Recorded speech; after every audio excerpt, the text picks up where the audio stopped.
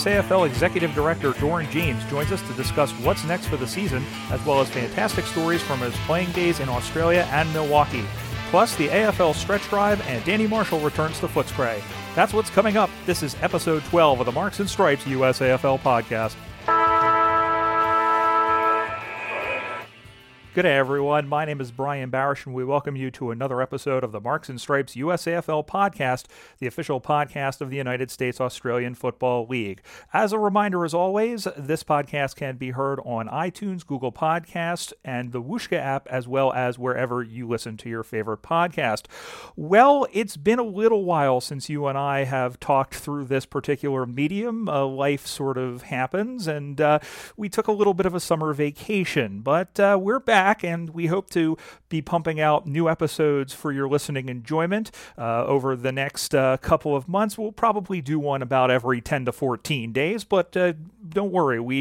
There's no loss of people to talk to, of stories that are happening, even considering the changing environment of this 2020 season as we head into next year as well. We have one singular, solitary, awesome guest on the show today. His name is Doren James. And if you have had anything to do with the USAFL over the last 10, 15 years, you'll know him. He is the executive director of the league, and he does a lot of work behind the scenes, but he also does a lot of work in front of the scenes as well, organizing tournaments from regionals and nationals. Some of the stuff he does behind the scenes he'll talk about, and he'll also be talking about what's going to happen not only for the rest of this year, but next year and beyond in the USAFL. We have a lot to get to, however, that we need to catch up on since we talked last, and let's go inside 50 and discuss that. One of the things we'll be discussing with Doren in our interview coming up is the cancellation of the 2020 USAFL National Championships. The announcement coming on July 15th as decided by the USAFL board in cooperation with Doren James, the executive director and tournament organizer, as well as the USAFL safety panel. The conditions in the U.S. being way too dangerous and uncertain at this point to safely allow the tournament to go ahead. It's the first time in the 23-year history of the USAFL that the National Championship Carnival will not be held. Now, as we mentioned, we'll be talking with Doren James as far as what the plans are for the rest of this season, as well as going into next year, not only for nationals, but also the regional tournaments, which, if you recall, were canceled back on May 1st. I know everybody has their own opinions about this, but I'm pretty sure the consensus goes along with mine, is that this is absolutely the right decision, considering the amount of uncertainty and the way that things are so dynamic, and the way that each state has their own rubric in terms of how to handle this crisis. It definitely isn't safe to travel, let alone to gather in large groups. So the hope is to have something resembling small regional events next year or this year in cooperation with the USAFL return to play phases. And you can read more about that on our website, usafl.com. And of course, there's also our social media channels, facebook.com/USAFL and Twitter and Instagram at USAFL1997 for all the latest updates. Now, the past couple of weeks haven't been all bad news bears. From the local front, found out that Danielle Marshall will be returning to the Western Bulldogs of the AFLW competition in 2021.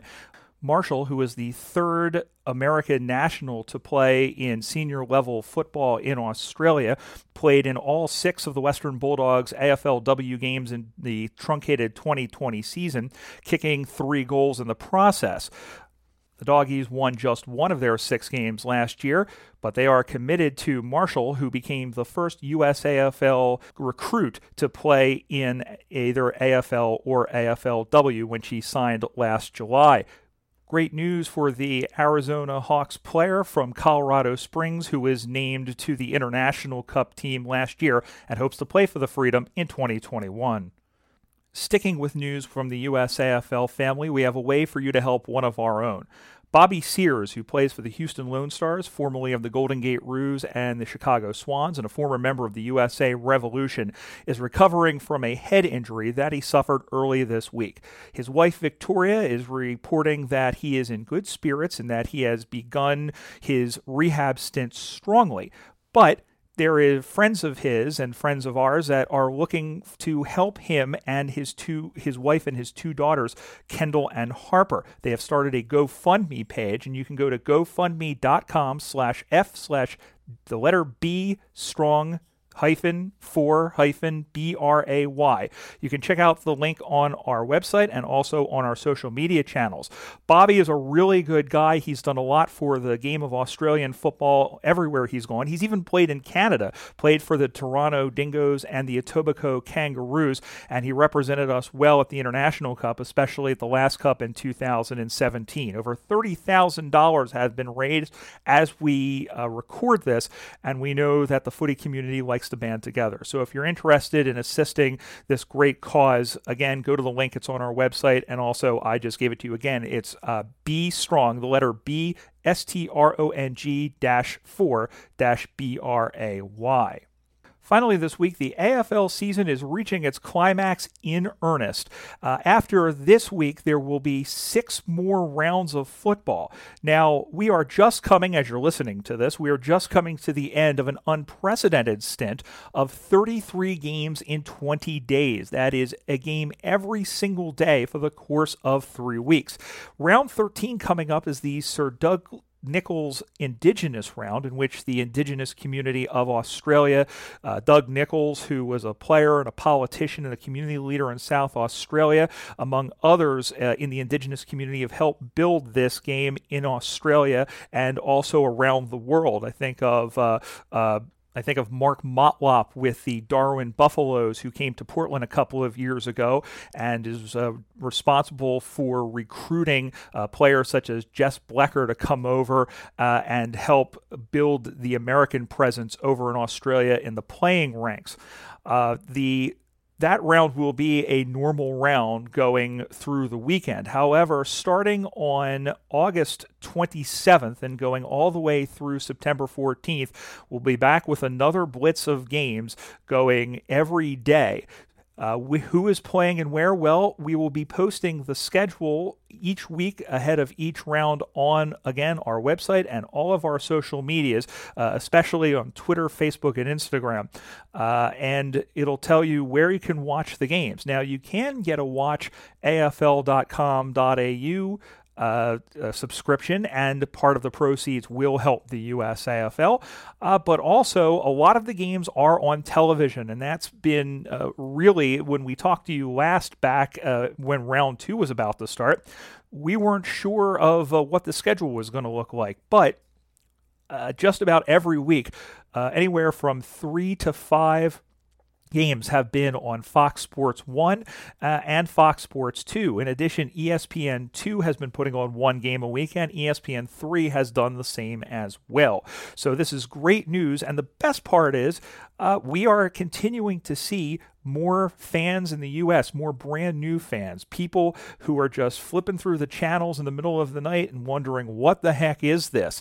Now, we're going to pay tribute to some of them in a few weeks. We're actually going to try and get a couple of these new fans on to talk to us, to tell us what they love about the game and how they're going to get involved once things calm down and once we get back to normalcy, and as we hopefully have a season in 2021. So that's great news. And hey, if you're listening to us for the first time, or if you're a new fan, welcome to the greatest game in the world. We're glad that you're a part of the USAFL family. That's going to conclude all of the happenings inside 50 this week.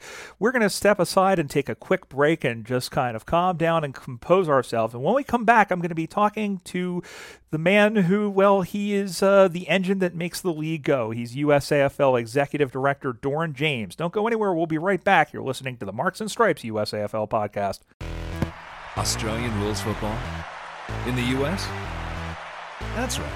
The United States Australian Football League is in a city near you. Go to USAFL.com, find your team, check them out. We're a group full of men and women just like you. Join us for the fun athletic competition. Stay for the camaraderie. We are the champions! Log on and sign up to join your team at USAFL.com. A normal USAFL season takes a lot of time, dedication, and effort to put together. From organizing regionals and nationals to liaising with the AFL to ferreting out sponsorship opportunities and working with broadcast partners and shareholders, and this only just scratches the surface, there is much to be done to ensure that Aussie rules continues to thrive here in the USA. Even in an abnormal year like 2020 has shown to be, there is still much work to be done to make sure that the wheels are still turning. Many people across the country put in the hard yards to ensure this, but there's one man who has been most involved in all of these vital functions over the last decade. His name is Doren James. He's the executive director of the USAFL, and he joins us here on the Marks and Stripes USAFL podcast. Doren, thanks for coming on board with us today. How's it going? Hey, Brian. Thanks for having me. Great to be here. Yeah, so it's day by day, one day at a time. Just wake up in the morning and ask myself, what's going to change today, but also try to find a positive in each day. So, today's positive, I guess, is get to catch up with you, mate. Always, and it's always great to talk to you. You are essentially my USAFL sibling, considering how many tournaments we've gone through and how many of these calls we've done. So it's always great to talk to you, especially in these uncertain times. Before we talk about your involvement in the USAFL and how you got involved in footy, obviously we covered at the top of the show about the cancellation of the USAFL Nationals and kind of where we go from here. And you were obviously pretty involved with the decision, considering the fact that you help organize the tournament as you do with the regionals and whatnot. So before we get into that, I just kind of want to get your view as to what's transpired in the lead up to that and where we go from there in terms of nationals for next year and the season for this year. Sure, Brian. Certainly, it's been a great disappointment for everybody. For myself, was looking forward to leading and directing our my 8th nationals in a row. Last year was such a fantastic one. Was just really looking forward to how we could grow this year. We had a lot of great things lined up, but just unfortunately wasn't meant to be. And it's definitely the hardest decision and situation that I've been involved in my 10 years with the league. But ultimately, it really is the right decision. So while our members are disappointed, everyone's been very understanding given the circumstances. And so the process was a pretty comprehensive one that we went through. It entailed feedback from our clubs and players, and of course the recommendations from our safety task force. And I can't say enough about the job that our safety task force did, which was led by Rich Mann and Scott Morris, VP of the Eastern region. They did an outstanding job and put together a team that was comprised of medical and health professionals, right from across the country and across the USAFL. So they really had a huge task before them. And given how fluid the situation has been, we just did not see a way that we could effectively mitigate those risks for our members and their families. So, we made that decision, and, since that decision, it's probably only been reinforced as we continue to see that, more and more college football conferences with, far greater resources than us, they've had to postpone or cancel their seasons. So, we do have to now pivot. While it's disappointing, we won't be able to gather for our favorite event of the year. All is not lost. We are planning to hold a virtual nationals event. So this is planned for the weekend that nationals was scheduled for October 10th to the 11th. And we are planning some fun and unique ways that our clubs can still compete against each other. So several of the competitions that we're looking at would include fitness contests, some skills competitions, and some running and agility tests. And then we're going to also be looking for some fun and creative ideas from our clubs and members. So we hope they're going to help us out with any ideas they may have. And we plan to, make more information available and announce the events and prizes in the coming weeks. That sounds really exciting. And I know that obviously it was a very difficult decision, but as you said, it's absolutely the right one, and I'm looking forward to, even though we can't get together in person, to what that virtual nationals is going to look like. So again, October 10th and 11th, and we'll give you more information a little bit later on in terms of how to get in touch and send those ideas. And before we move on, I know that there's a lot of members that are probably thinking this, but there's been some questions about where nationals is going to be next year in terms of regionals, and I imagine that process has already begun. I know that that's a year-plus long process. I imagine that's already begun or in the planning stages at least. Yeah, Brian, that's exactly right. It does take about a year to plan each of our regionals and nationals, and so for 2021. We're optimistic that we're going to be able to just really effectively postpone this year's events, regionals and nationals, and hold them in the same locations that we had planned this year in 2021. So that's our first option that we're looking at, and we're talking to all of our partners in the cities and CBBs and sports commissions, and we're really waiting for them to come back to us as they're still trying to navigate through this year and look towards next year. And so once they are able to confirm those venue dates and availability, we'll look to lock those in. However, if they're not able to give us the dates that we need for next year, I've begun that process sort of Plan B, where we're looking at alternative venues and locations across the country. And so actually, just last week started this virtual conference. Typically, it's an in-person conference that's held every year, and it's for all the sports commissions and CBBs across the country, and it's one that I attend. And primarily, the goal is to find venues, cities that would be suitable for nationals and regionals. And so, given the circumstances this year, we've had to switch that conference to online. So I've been holding meetings with cities all across the country the last 2 weeks, and that's going to continue for another week and a half here. So through these meetings, hoping to find some other possibilities for us for next year and beyond. And we'll just continue to monitor the situation with this year's venues, and hopefully we'll be able to get the announcement out as to where we're going next year by either end of this year or early next year. And we're all excited to see what happens for next year. And so we know you'll keep us in tune, and we'll let everybody else know when we know. Let's move on to you and how you got involved with the USAFL. As you mentioned, you've been involved, and we mentioned you've been involved now for 10 years. How did you find out about Aussie Rules football in the first place? Well, so this is a great question, Brian. I love this question, and it's one I love to ask people all the time. I just love to hear people's footy origin stories, as I call it. And my story really began back in 2001 when I was a university student, and I was studying abroad at Southern Cross University in New South Wales. So one of my roommates, he was from Melbourne and just a massive Demon supporter, and he kept telling me about footy, and I didn't know what he was talking about. And so he invited me down to footy training at the beginning of the semester. And for me, it was love at first sight. I grew up playing high-level competitive soccer. I was captain of my high school football team and wrestling teams, and played rugby in college. So for me to find a sport that combined the skills, fitness, and contact of all those sports was really incredible. And, of course, I was hooked straight away. So little did I know at that time that I'd be sitting here 20 years later helping to grow the game in the U.S. But that still remains one of my biggest motivations today for why I love my job. It's really, for me, it's about helping Americans discover this amazing sport.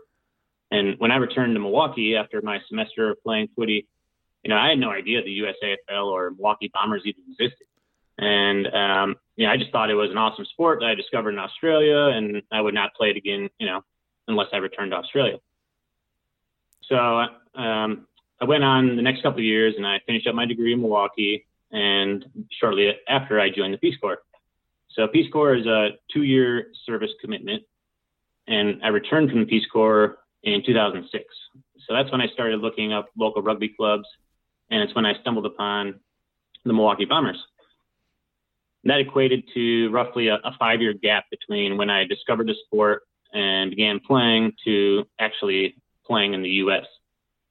So, for me, had I known the USAFL, the Milwaukee Bombers, and the Revolution were opportunities for me, I would have leapt at the chance to be a part of that first International Cup in 2002. It still really kills me to this day that I was not able to have a go at that. But that's just how it happened. And again, it's really part of what still drives me in my role. I don't want others to miss out on their opportunities to be a part of this community and to play this amazing sport that I've been fortunate enough to be a part of over the last 20 years. Yeah, you and I have very much the same in that, and we love when other people get involved and are able to share their talents. And listen, it may have been a couple years late, but at least you're here and you've been able to give it, 10 years in your role and be involved with us for 15 years. You mentioned the Milwaukee Bombers, of course, the club founded by the USAFL founder Paul Plugger O'Keefe, and the Bombers have been it's been rough the last couple of years. I know that they've been working with the Wisconsin Wombats up in Madison, Wisconsin. But talk about the Bombers and your playing days. Some of your favorite memories from playing. You're known as more of on the admin side now, but you're a pretty handy footballer as it was. Yeah, so, lots of great memories playing with the Bombers. I joined the club when they were sort of at the tail end of their dynasty run, if you will. They were, a real powerhouse in the USAFL in the early 2000s. And so when I came to the club, they still were a pretty, formidable force in the USAFL. My first year, I remember that they were concerned about that be the first year they weren't going to make it into Division I and Nationals. So up until that point, had a lot of success. And, we were on the cusp of Division I, Division II that year. So we did end up in Division II playing my first Nationals in Louisville, which was a, fantastic experience. And of course I was hooked, from then on. Just a great club, some really good people I enjoyed playing with and enjoyed off the field. And we had three guys from Melbourne that came to the club in 2008, played with us that season. And we had a great season, won a lot of footy games, and really enjoyed playing with those guys. So when they returned home in 2009, they invited me over to play with them in their club in Melbourne. So I jumped at the opportunity and had that chance to really go live in Melbourne, play footy at a high level, and be immersed with the AFL and the culture of the fans. So I was just so excited to be there, the home of the sport, and just learn and absorb as much as I could about all the history, and of course learn as much as I could about becoming a better player. And we had a great season. We actually went on to win the grand final that year. So it was a fantastic year to be a part of that club. But one of my all-time favorite memories as a player actually involves playing in my first Anzac Day match in 2009. So we played with our club at Vic Park, which is a famous VFL stadium. Mm-hmm. And that day, I ended up winning the best on ground. And immediately following the match, I hopped on the train down to the MCG for the big Anzac Day clash between Essendon and Collingwood. So, it couldn't have been a better back and forth contest or a more exciting finish. Essendon, they trailed with less than a minute to go, and it started raining. And then suddenly, with about 30 seconds left, David Zaharakis crumbs the footy in front of the 50-meter arc, and split second before he's tackled, he manages to get boot to the ball and slot the game winner. So, MCG just erupted. I was wearing my Milwaukee Bombers shirt, and there were hugs and high fives all around. And so it was a really brilliant and amazing experience and way to experience Anzac Day for the first time. I was going to say 4 words from that game, and they were Zaharakis. Oh, yeah. Yeah. It was fantastic.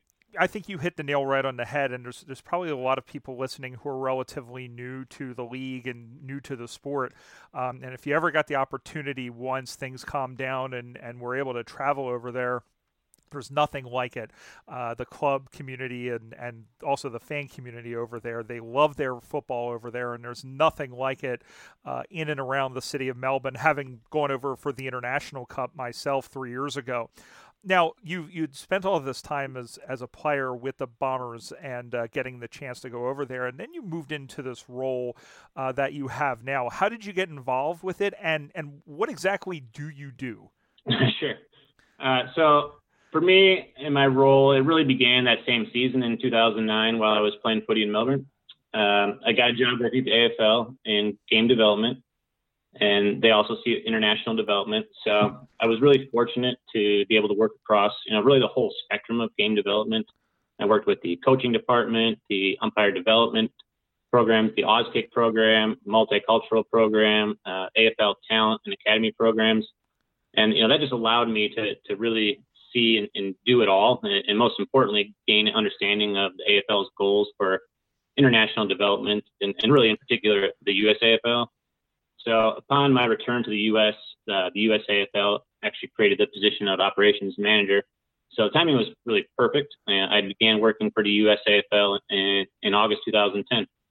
And the role has really, constantly evolved over the past decade. I'm currently the executive director of the USAFL. But the short answer to what I do is that I work with the executive board to really preserve and protect what we've all worked so hard to build over the past 20 years, while also working to grow the game. So, in a nutshell, that's really what I do. There's of course the more mundane side of the role that entails daily administration of the league, maintaining our insurance, applying for grants and funding, following and adhering to nonprofit requirements, liaising with the AFL on our key projects, and to ensure we meet their requirements as an international affiliate, managing our budget, making recommendations on key strategic initiatives to the board, managing the site selection and RFP process for regionals and nationals that I touched on earlier, securing sponsorships, annual reports, assisting with the administration of the league management system, monitoring and dealing with player and club registration, all that fun stuff that goes into the admin of the league. And then there's the more exciting part of the role, which entails our regionals and nationals. It's a ton of preparation for those events, but they are great fun once we start those events, as you well know, Brian. So, for me, I always really look forward to that first ball up of each tournament, just because things kind of tend to run themselves once we get the tournaments going. But the preparation is all the hard yards before that. One thing you also were involved in organizing, and unfortunately, it's not happening now. And the hope is, and I know Mason Cox has spoken out about this, hopefully it will return, is the USA Combine that had happened in Los Angeles. And I mentioned Mason, and that's how he was discovered. Of course, players like Eric Wallace and Jason Holmes as well have come up through that and given the opportunity to possibly play at a high level in Australia. Talk about some of the stories of that, because I imagine all these young athletes discovering the sport that they didn't know existed until they got a call about it. Talk about that a little bit if you could. Yeah, so it was very exciting, and it was a great privilege to be a part of really planning and running those first AFL combines. Doing the first one was just so much fun to see these guys show up for the first time and not know what they were getting themselves into. And they were, all pretty skeptical coming in. But then when, we started to actually show them the game and the opportunity that, was presented to them, just to see them get really excited about this and it never failed from year to year just to see the camaraderie that came together with these guys, because they knew each other from college basketball. Most of them were college basketball players, so they knew each other, or they knew of each other a little bit, and maybe competed against each other at some stage, but they never had any ill will toward each other at these combines. They always, by day two, we're laughing, joking around, having a good time, and supporting and encouraging one another, because we all just wanted something good to happen from this. And I can remember, as we were planning, the very first one, the conversation was around, the goal of seeing an American run around and dominate on the MCG one day. And so, less than 5 years later, that actually became a reality with Mason Cox. And it, was just incredible to see his performance and just the reality of this vision that we had, when we started to see it come to fruition. And so, when Mason came into the combine, he stood out immediately. All the clubs were very much interested and wanted to sort of isolate him and get them, off the side and really speak to him and give him, their best pitch. So it was, from the moment that he, walked in the room, it was very competitive. It was very obvious that, all the clubs, had their interests and sights set on him. And then we fast forward a couple of years later to the 2016 Combine, and it just happened to coincide with the same day that Mason was making his debut on Anzac Day. And so I just got done addressing the group on the first night. We had welcome in, we're getting settled in, going over the itinerary for the week. And then it was time to put on the game. And here these guys were sitting in their chairs, we told them about Mason. They got to see him, and, lo and behold, he goes and kicks a goal 2 minutes into the game. So just, that was, kind of a surreal moment as well, just to sit there and see, the reaction for these guys and, be able to point to that and say, hey, Mason was sitting in your chair right here, 2 years ago. And, this is possible. This is real. And so just, to see their reaction, was just a incredible moment as well.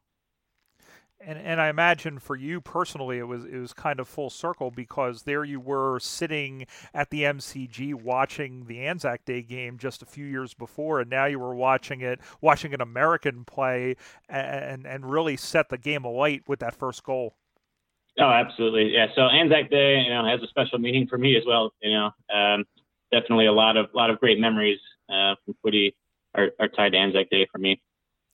Now, we touched on this a little bit earlier, but I just want to kind of come back to it just because you mentioned about putting together nationals and regionals, and I know there's a lot of feedback from the clubs, and I know there's a lot of feedback from the players as well and spectators, but putting together nationals and regionals, or basically any event, there's a lot of stuff that goes behind the scenes. I know that as a player, a lot of players, a lot of coaches, the fans, they show up, they see the games, they experience what the area, whatever the host city is, what they have to offer, and that's it. But I don't think a lot of people realize what goes on behind the scenes to get that tournament, get those events going. Touch on that a little bit, if you could. Sure, Brian. There's so much that does go on behind the scenes. And it all starts with finding venues. Our biggest challenge, and my biggest challenge, is finding a suitable venue. Here we are, we're trying to fit ovals into square-shaped fields, so it's not easy, and it's a challenge just to find venues where we can fit 2 or 3 ovals for regionals, let alone a venue that can fit 5 ovals for nationals. There's just not that many out there that exist in the U.S. So that's the first challenge. I've searched high and low, crisscrossed the country over 10 years to find venues for us. And, thankfully, there are new venues that are being built, and a lot of organizations and cities that have reached out and sought feedback from us just on what would make a suitable venue, what our needs are. So that's encouraging to see. And there are new venues that are coming online every year. So that's something else that is a great benefit from these conferences that I attend, is to learn about the new venues that are either launching in the current year or coming down the pipeline. So when we do find a venue, our goal is really to move our regionals, to cities throughout each region. But again, not every city has a suitable venue. So in an ideal world, we would be able to hold regional in every city that we have a club, right? And be able to move that throughout the region so that you as a club wouldn't have to necessarily fly every year. There would be years where you could drive and alternate between driving and flying and hotels and everything. So that would be an ideal situation. Unfortunately, it just isn't how things are. There just aren't fields in every city that will work for tournaments. But when we do find the venues, a lot of the behind the scene work that you're talking about is we actually have to build the field. So for me, it usually takes me about a day to a day and a half to set up for a regional and 3 days to really set up for national. So as you kind of alluded to and touched on, I don't think most people realize when they show up to a tournament, the amount of planning and preparation and sweat that have really gone into staging those events. Just kind of show up and have a kick and enjoy it and then go home. But there's so much work that goes behind the scenes, both on the field as well as planning the schedules and seating and everything, off the field. So it's really a balancing act to try and avoid clashes for clubs that have both men's and women's teams competing in a tournament and allowing sufficient rest time for teams between matches, and particularly with regionals where teams play 3 matches in a single day. As you know, Brian, very well, it's hard to find enough commentators throughout the day or cameramen. It's a tough ask, but somehow we do manage to get it done. And I do want to recognize our volunteers. We have a wonderful group of 4 volunteers and dedicated board members that are critical to all this and our success. So without them, it wouldn't be possible. But there's a lot of things that I think people that are brand new to the sport may not realize what goes into these different events. And I can attest to the building of the fields, because I know on a couple of occasions I've assisted in that. In fact, I remember a couple of years ago when regionals was here in Philadelphia, I rocked up to help you, and you were just standing in this field, drawing circles and putting a field together all by yourself. And it's a lot of hard work. And you're right. I think a lot of people don't realize that. And hopefully, if you're listening to this, you appreciate all the elbow grease that goes into putting that weekend and all the weekends and events that we have together. Let's talk about the league itself. And you've been involved, as you mentioned, since 2006, and I've been around the league a long time too, and the league has changed a lot, and I'm interested to kind of get your view on it, because everybody has seen it from different glasses, from different lenses. How has the USAFL changed, and what achievement has the league achieved that has impressed you the most? Yeah, so growth of clubs is first comes to mind. When I started, we had about 35 clubs. We're now at 46 clubs, and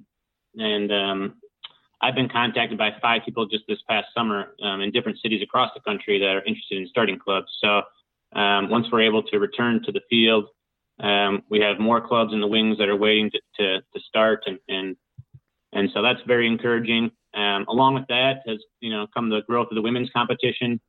The majority of our clubs now have women's teams, and we've expanded to 2 women's divisions at nationals. So that's been fantastic to see, and it's only going to continue.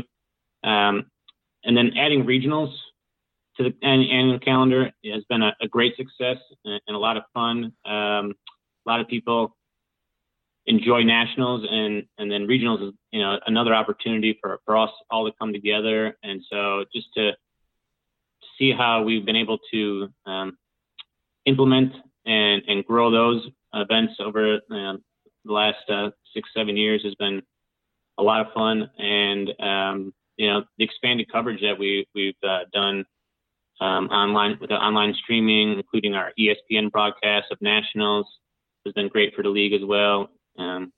Created more awareness and interest through those.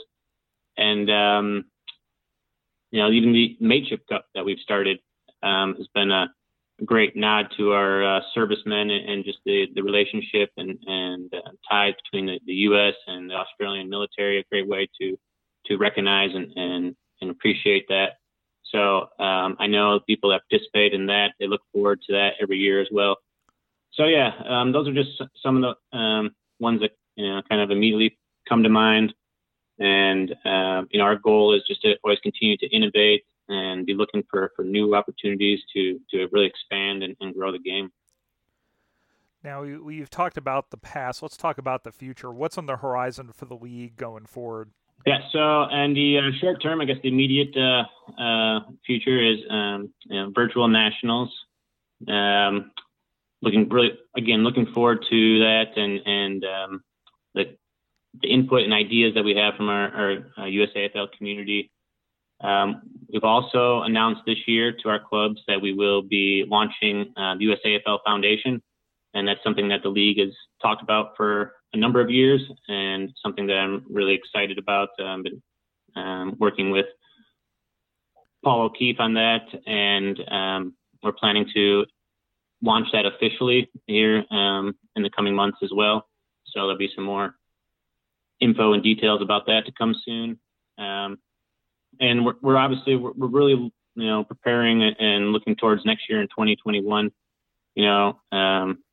Along with nationals, the International Cup was also postponed and canceled this year. So we're continuing to monitor that with the AFL and look towards how we can really support the revolution, the freedom next year as part of that. And also how we can really celebrate next year and being back on the field. Everybody's, looking forward to getting back out there. So we're actively looking at ways to really celebrate next year with our regionals and our nationals and some other events. And then we're also looking at, finding a home for the USAFL. We've begun conversations like that, but it is currently on pause just given this current situation. But we continue. That's something that I'm continually looking at, is really finding the right home for us as the league. And we hope that we will be able to move forward the plans that we've begun on that. And we also are continuing to talk to the AFL and clubs about hosting a match here in the USAFL or here in the US. So we're really excited about that and looking forward to that opportunity. We think that can be a fantastic way to really grow awareness and drive participation for us as a league. So those are just some of the kind of bigger picture projects that we are working on. I mean, just listening to that, I'm pretty excited about it. I've got little goosebumps just thinking about all the possibilities here, including, as you mentioned, with the game that the AFL wants to stage here. Hopefully that happens relatively soon. I have one last question for you, and I always like to end these with a fun question. And so you've done a lot of traveling with the league and for the league and for these different events, and you and I have been in pretty much the same cities for these things. And my question to you is, of all the places you've gone for footy here in the U.S., which has the best food and why? Ooh, that's a tough one. It's between Sarasota and San Diego. Okay. I mean, here in Memphis, I don't get very much fresh seafood. So when I have the opportunity to be on the coast, I enjoy the opportunity to have fresh seafood. So, it'd have to be those two. And, it'd be hard to separate them. They're both, special in their own ways. I was going to say, you don't cast your line much into the Mississippi, I imagine. Not so much. I mean, the catfish is okay, but it's not my favorite. Well, Doren, James, listen, thank you so much for all the hard work you do. I know I speak for just about everybody who's involved with the league, from the player level all the way on up. Thank you for all the hard work and your dedication and your passion to making the USAFL what it is, both on and off the field. Absolutely, Brian. My pleasure. I really enjoy and feel blessed with the opportunity I'm given to really represent our community and the league and this sport. And I just, want to wish everyone stay safe and, we'll get through this and look forward to seeing everybody as soon as we can all get together again. Now, Doren had mentioned a couple of opportunities for the USAFL community to get involved, and for inquiries as to how you can do that, you can email him directly. It's doren.james@usafl.com. That's D as in dog, O-R-E-N as in November, J-A-M as in Mary, E-S like Sam, @usafl.com. That'll do it for this week's show. A reminder that if you want to stay on top of everything that's happening in the USAFL, you can do so on our website, usafl.com, on Facebook at facebook.com/USAFL, and on Twitter and Instagram at USAFL1997. You can also check out old matches and relive the 2017 AFL International Cup at our YouTube channel, youtube.com/1997. Our thanks to Doren James for joining us this week, and our thanks to you for doing the same and spending the last 45 and a half minutes alongside us. We'll be back shortly. Until then, my name is Brian Barish. Be safe, be healthy, and I'll talk at you next time.